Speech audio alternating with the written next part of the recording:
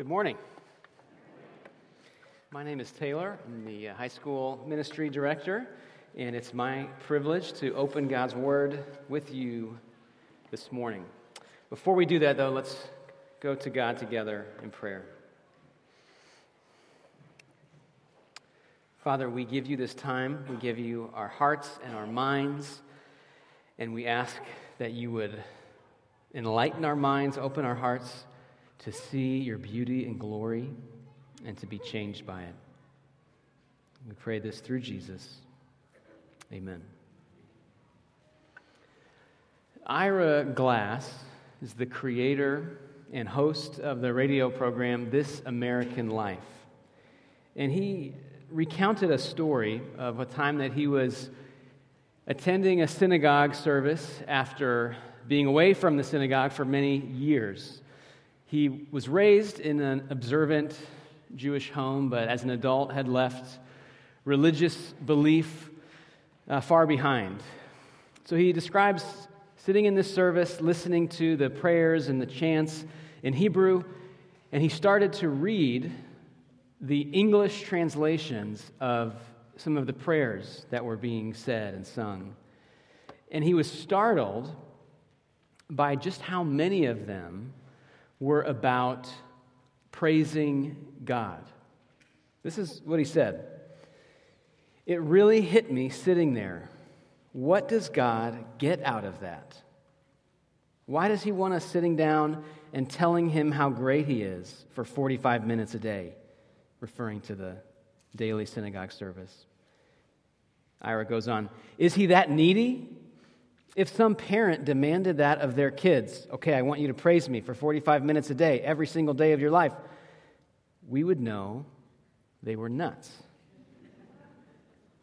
What does God care if we love him? So why do we praise God? Why does God command us to praise him? It can seem almost vain or petty for God to require that of us. And praise can feel out of place when our hearts are burdened with sorrow, when the world is filled with darkness. Why do we praise God? What's fascinating about the Psalms is that for all the laments and complaints and all the anguished cries to God, the book of Psalms ends with an explosion of praise. So, turn with me to one of these closing praise-filled psalms, Psalm 147. Psalm 147.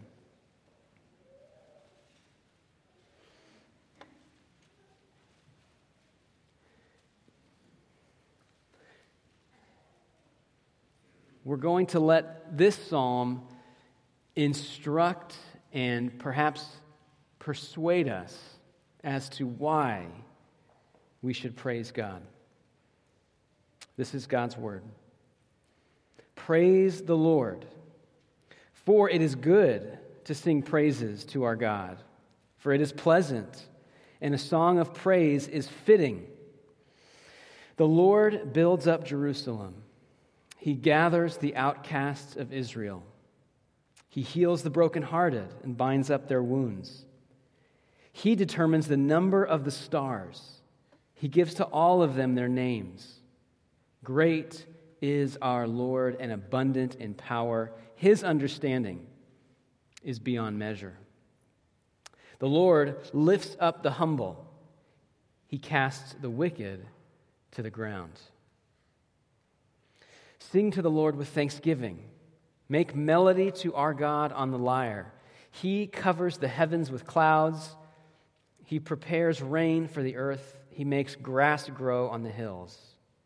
He gives to the beasts their food, and to the young ravens that cry. His delight is not in the strength of the horse, nor his pleasure in the legs of a man, but the Lord takes pleasure in those who fear him, in those who hope in his steadfast love. Praise the Lord, O Jerusalem.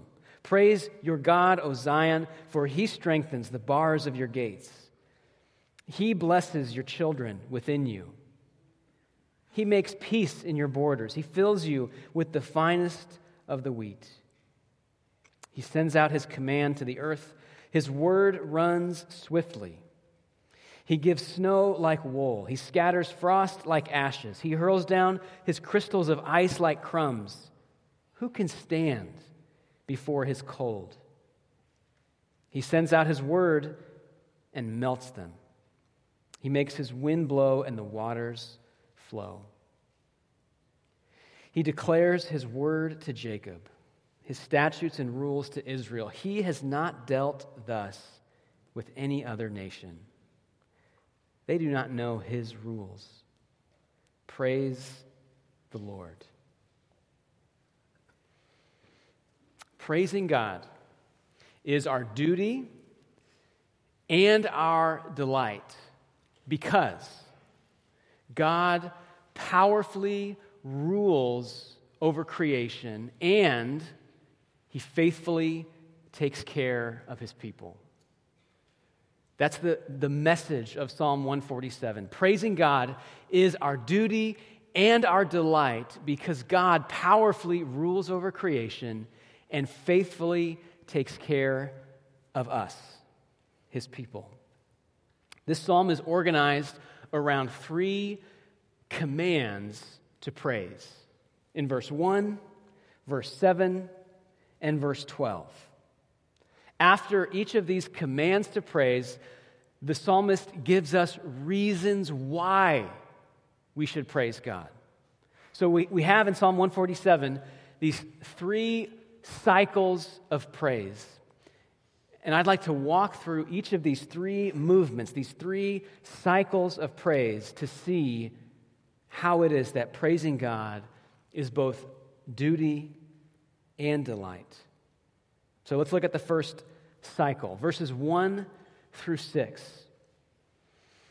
In this section, the psalm calls us to praise God because he rules the stars and restores his people. Praise God because he rules the stars and restores his people. Look at verse 1. Here's the command. Praise the Lord.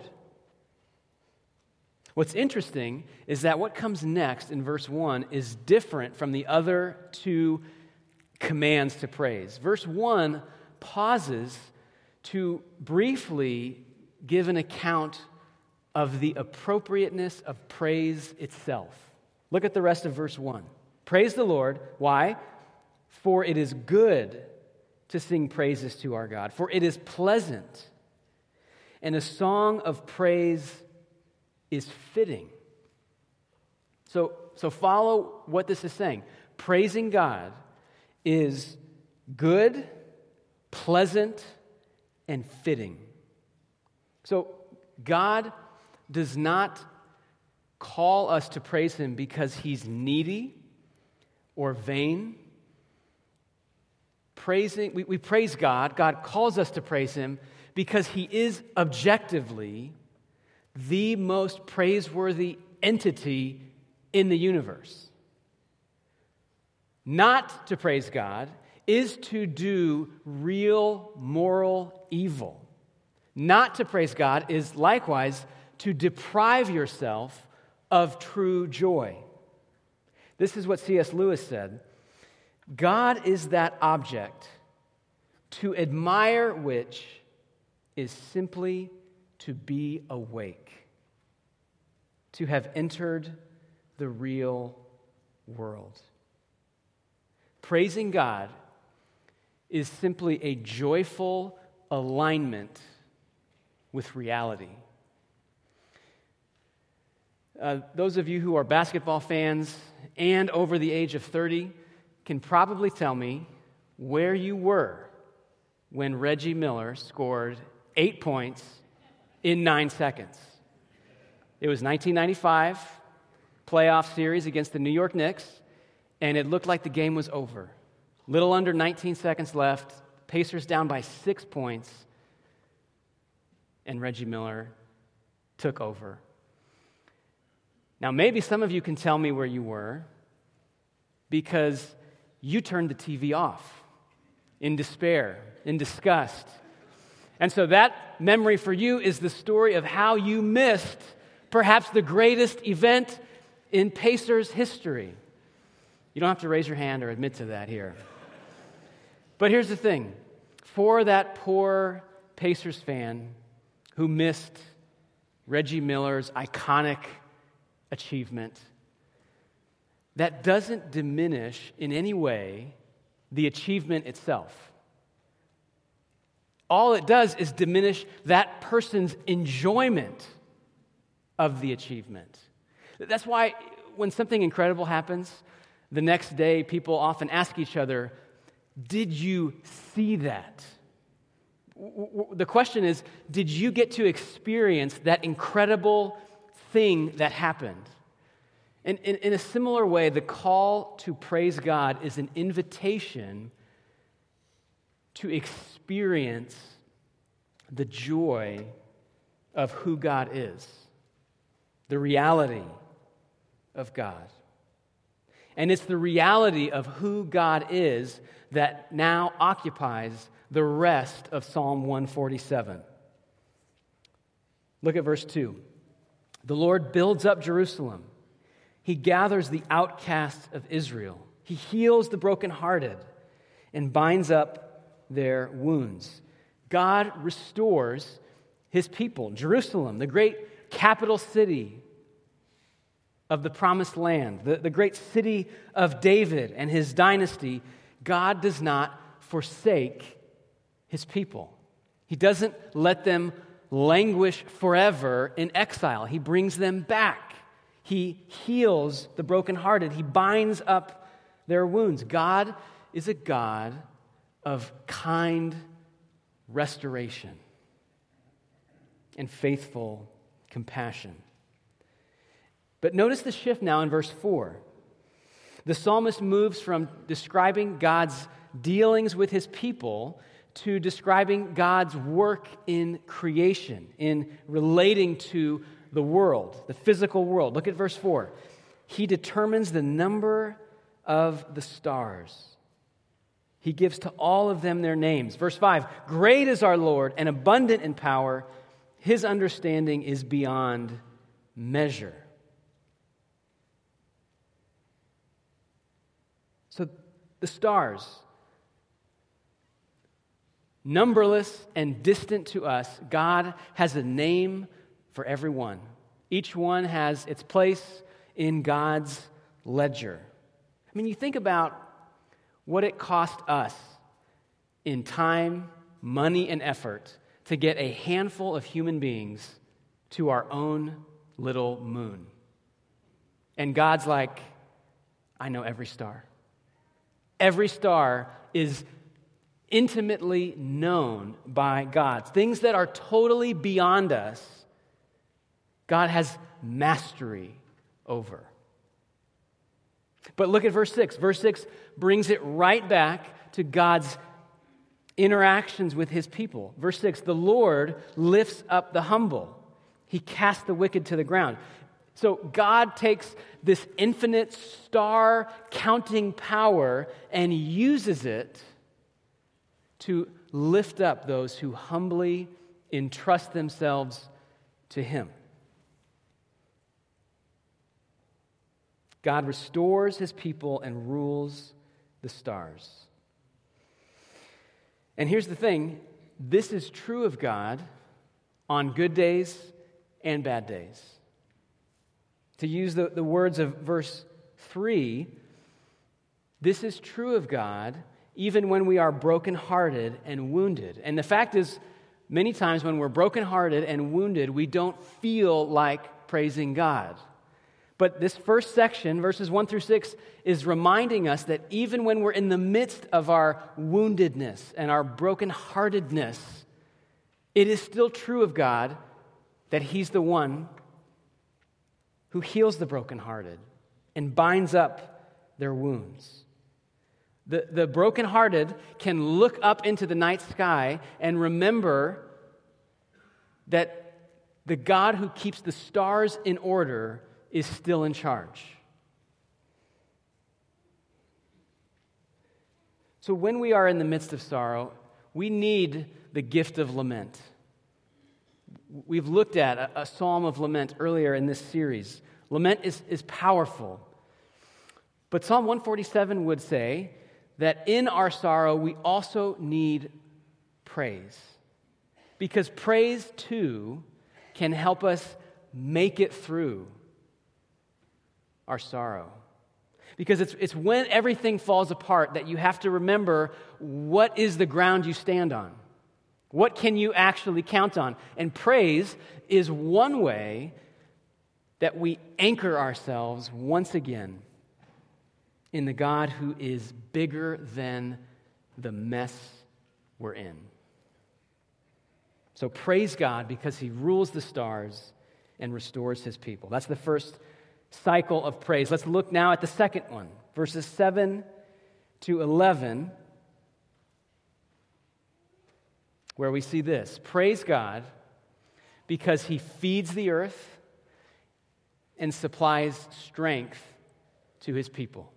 Praise God because He feeds the earth and supplies strength to His people. Notice once again, verse 7, this call to praise. Sing to the Lord with thanksgiving. Make melody to our God on the lyre. And why? Verse 8, once again, looks out at the natural world. Praise God because, verse 8 says, He covers the heavens with clouds. He prepares rain for the earth. He makes grass grow on the hills. He gives to the beasts their food and to the young ravens that cry. So, in the natural processes that sustain plant and animal life, God is at work to take care of His creation. God feeds the earth. God is keeping everything alive out of His abundant resources. Now, many people today would say that it's unbearably primitive to attribute God's agency to the processes of nature.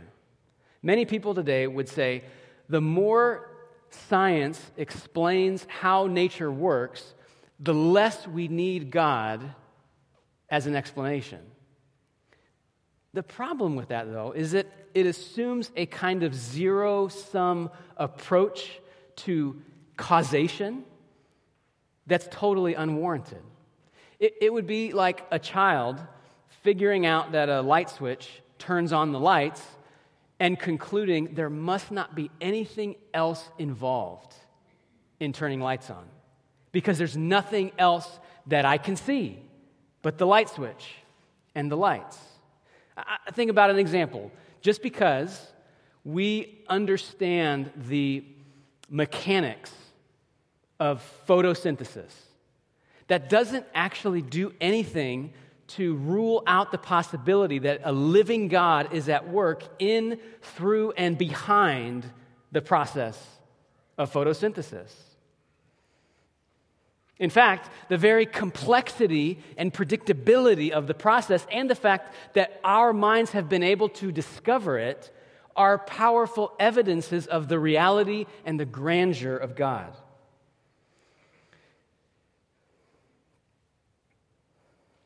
As Ross Douthat recently wrote in a column in the New York Times, the God hypothesis is constantly vindicated by the comprehensibility of the universe. It's also vindicated by the capacity of our reason to unlock its many secrets. He says, indeed, there's a quietly theistic assumption to the whole scientific project. Look, considering nature cannot save you. We need the Bible. We need God's written word to do that. But considering nature can move you to praise. So let's work on having our eyes open to the praise-inducing wonders that are all around us. May we be the kind of people who can look at a cornfield, a butterfly, a tree, and say without embarrassment, look at what God has done. God feeds the earth, verses 8 and 9. Then in verse 10, that idea of sufficiency is carried over, once again, into God's dealings with his people. Look at verse 10. His delight is not in the strength of the horse, nor his pleasure in the legs of a man, but the Lord takes pleasure in those who fear him, in those who hope in his steadfast love. So God is not impressed by all the strength that we can muster or master. He's not impressed because there's nothing we can supply him with that he was previously lacking. It cannot be done. So the question is, in the framework of verses 10 and 11, well, what might delight a God who needs nothing from us? And the answer of verse 11 is that our fear of him and our putting our hope in him delights him. That means when we are in awe of him and when we rest our confidence in him, it pleases God.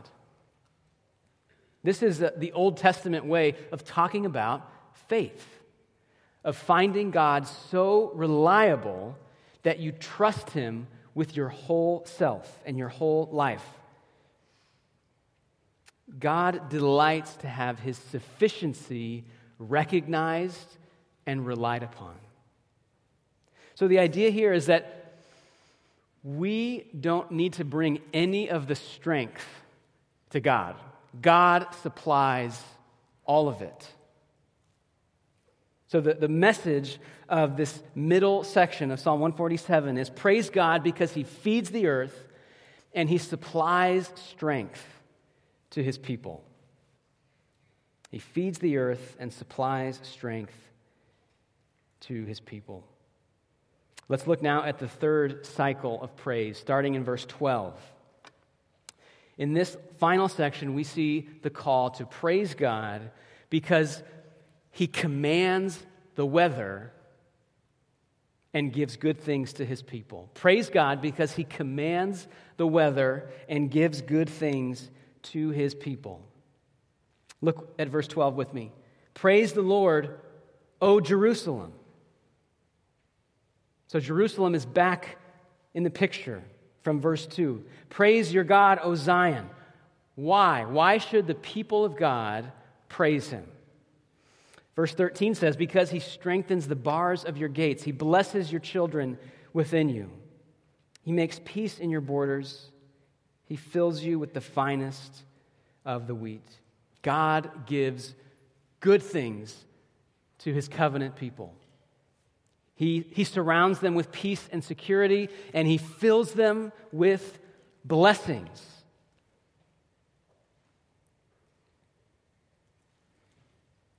And then once again, you're seeing the pattern, I hope.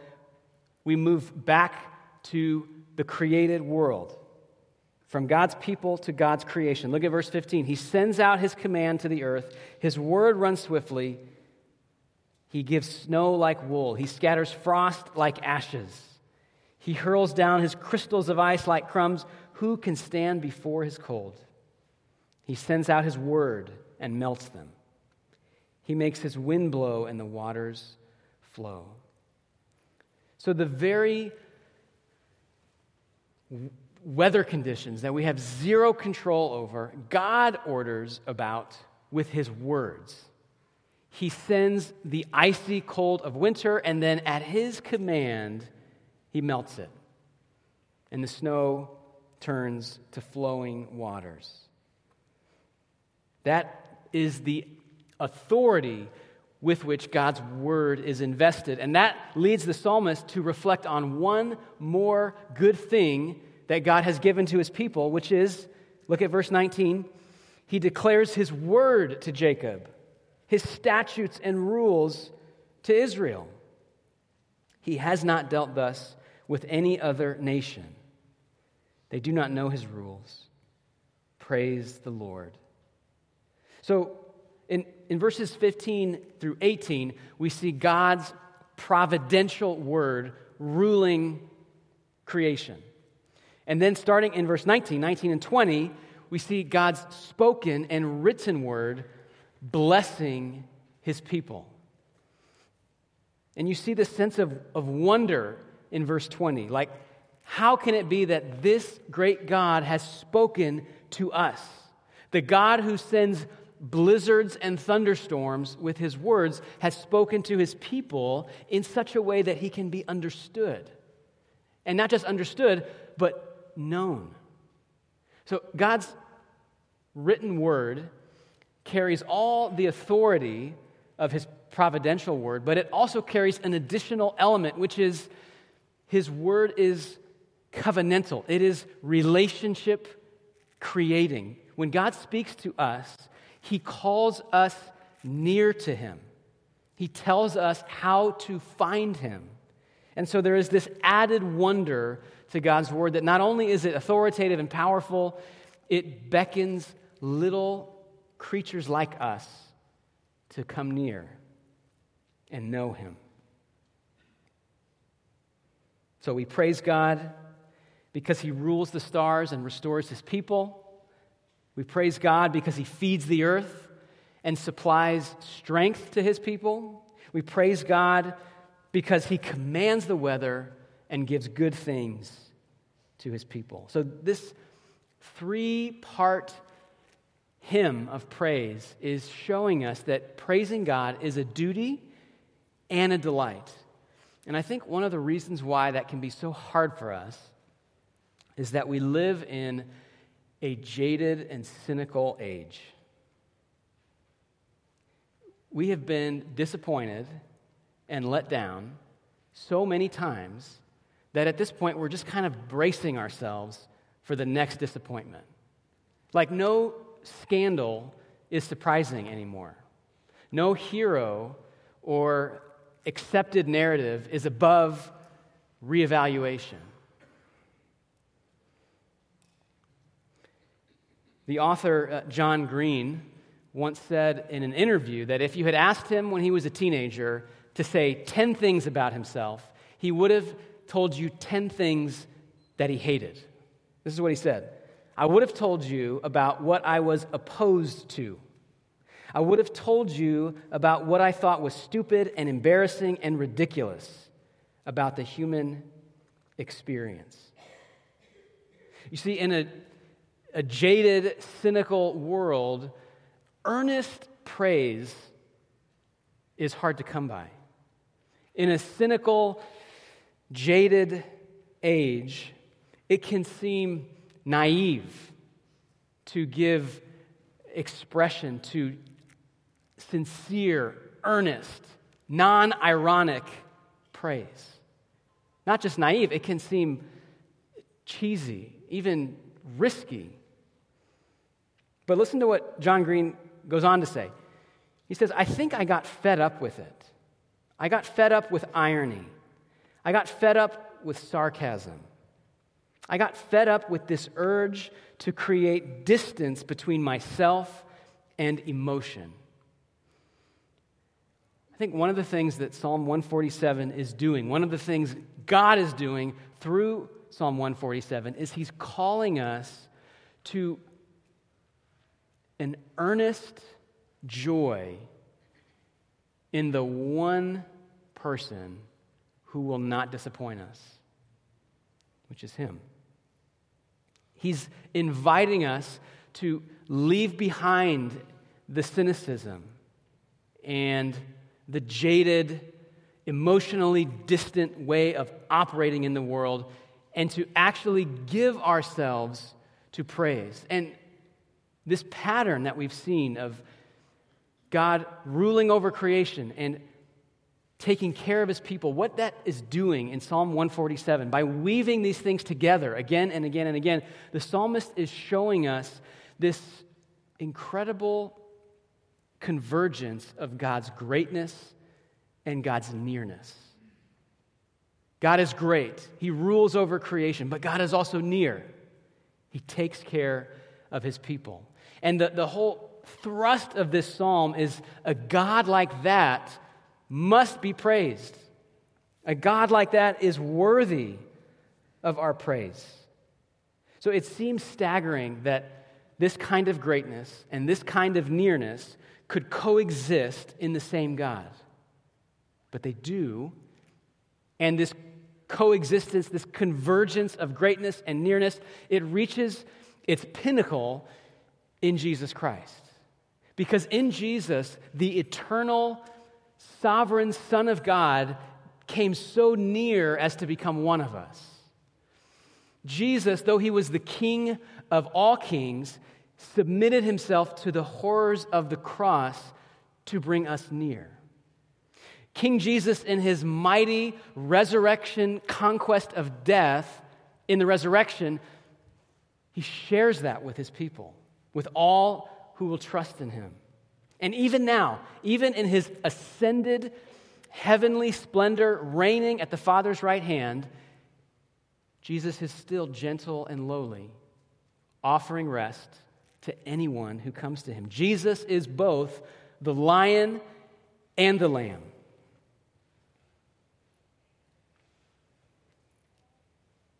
Such a one is worthy of our praise. To praise someone like that is a duty, but it is also a delight. So in light of that, let's fill our lives with praise. Our lives are hard, they're short, they're messy. But even so, there's no better way to live than to fill our minds and our prayers and our families and our houses and our small groups and our church, to fill those things with praise.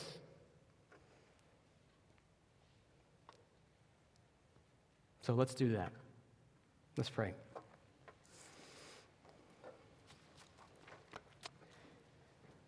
Father, we marvel at your greatness and we rejoice in your nearness. Your greatness makes your nearness all the more incredible, and your nearness makes your greatness sweet to ponder and to praise. Would you wake up our sleepy hearts to the dimensions of your glory that we are often blind or numb to? Help us be honored in our praise. We confess that even when our praise is imperfect, as it always is, you are utterly worthy to receive it. We pray this through Jesus, the Lion and the Lamb, our King and our Savior. Amen. Thank you for being here this morning. It was wonderful to worship and be with you. This is the end of our gathering, but as always, you are encouraged to stick around as long as you can. Grab a donut, make a new friend. If we haven't met, I would love to meet you. And now let's go from this place with a benediction. May the God of all power and might and glory bless you this week with his nearness in Christ by the Spirit. Go in peace.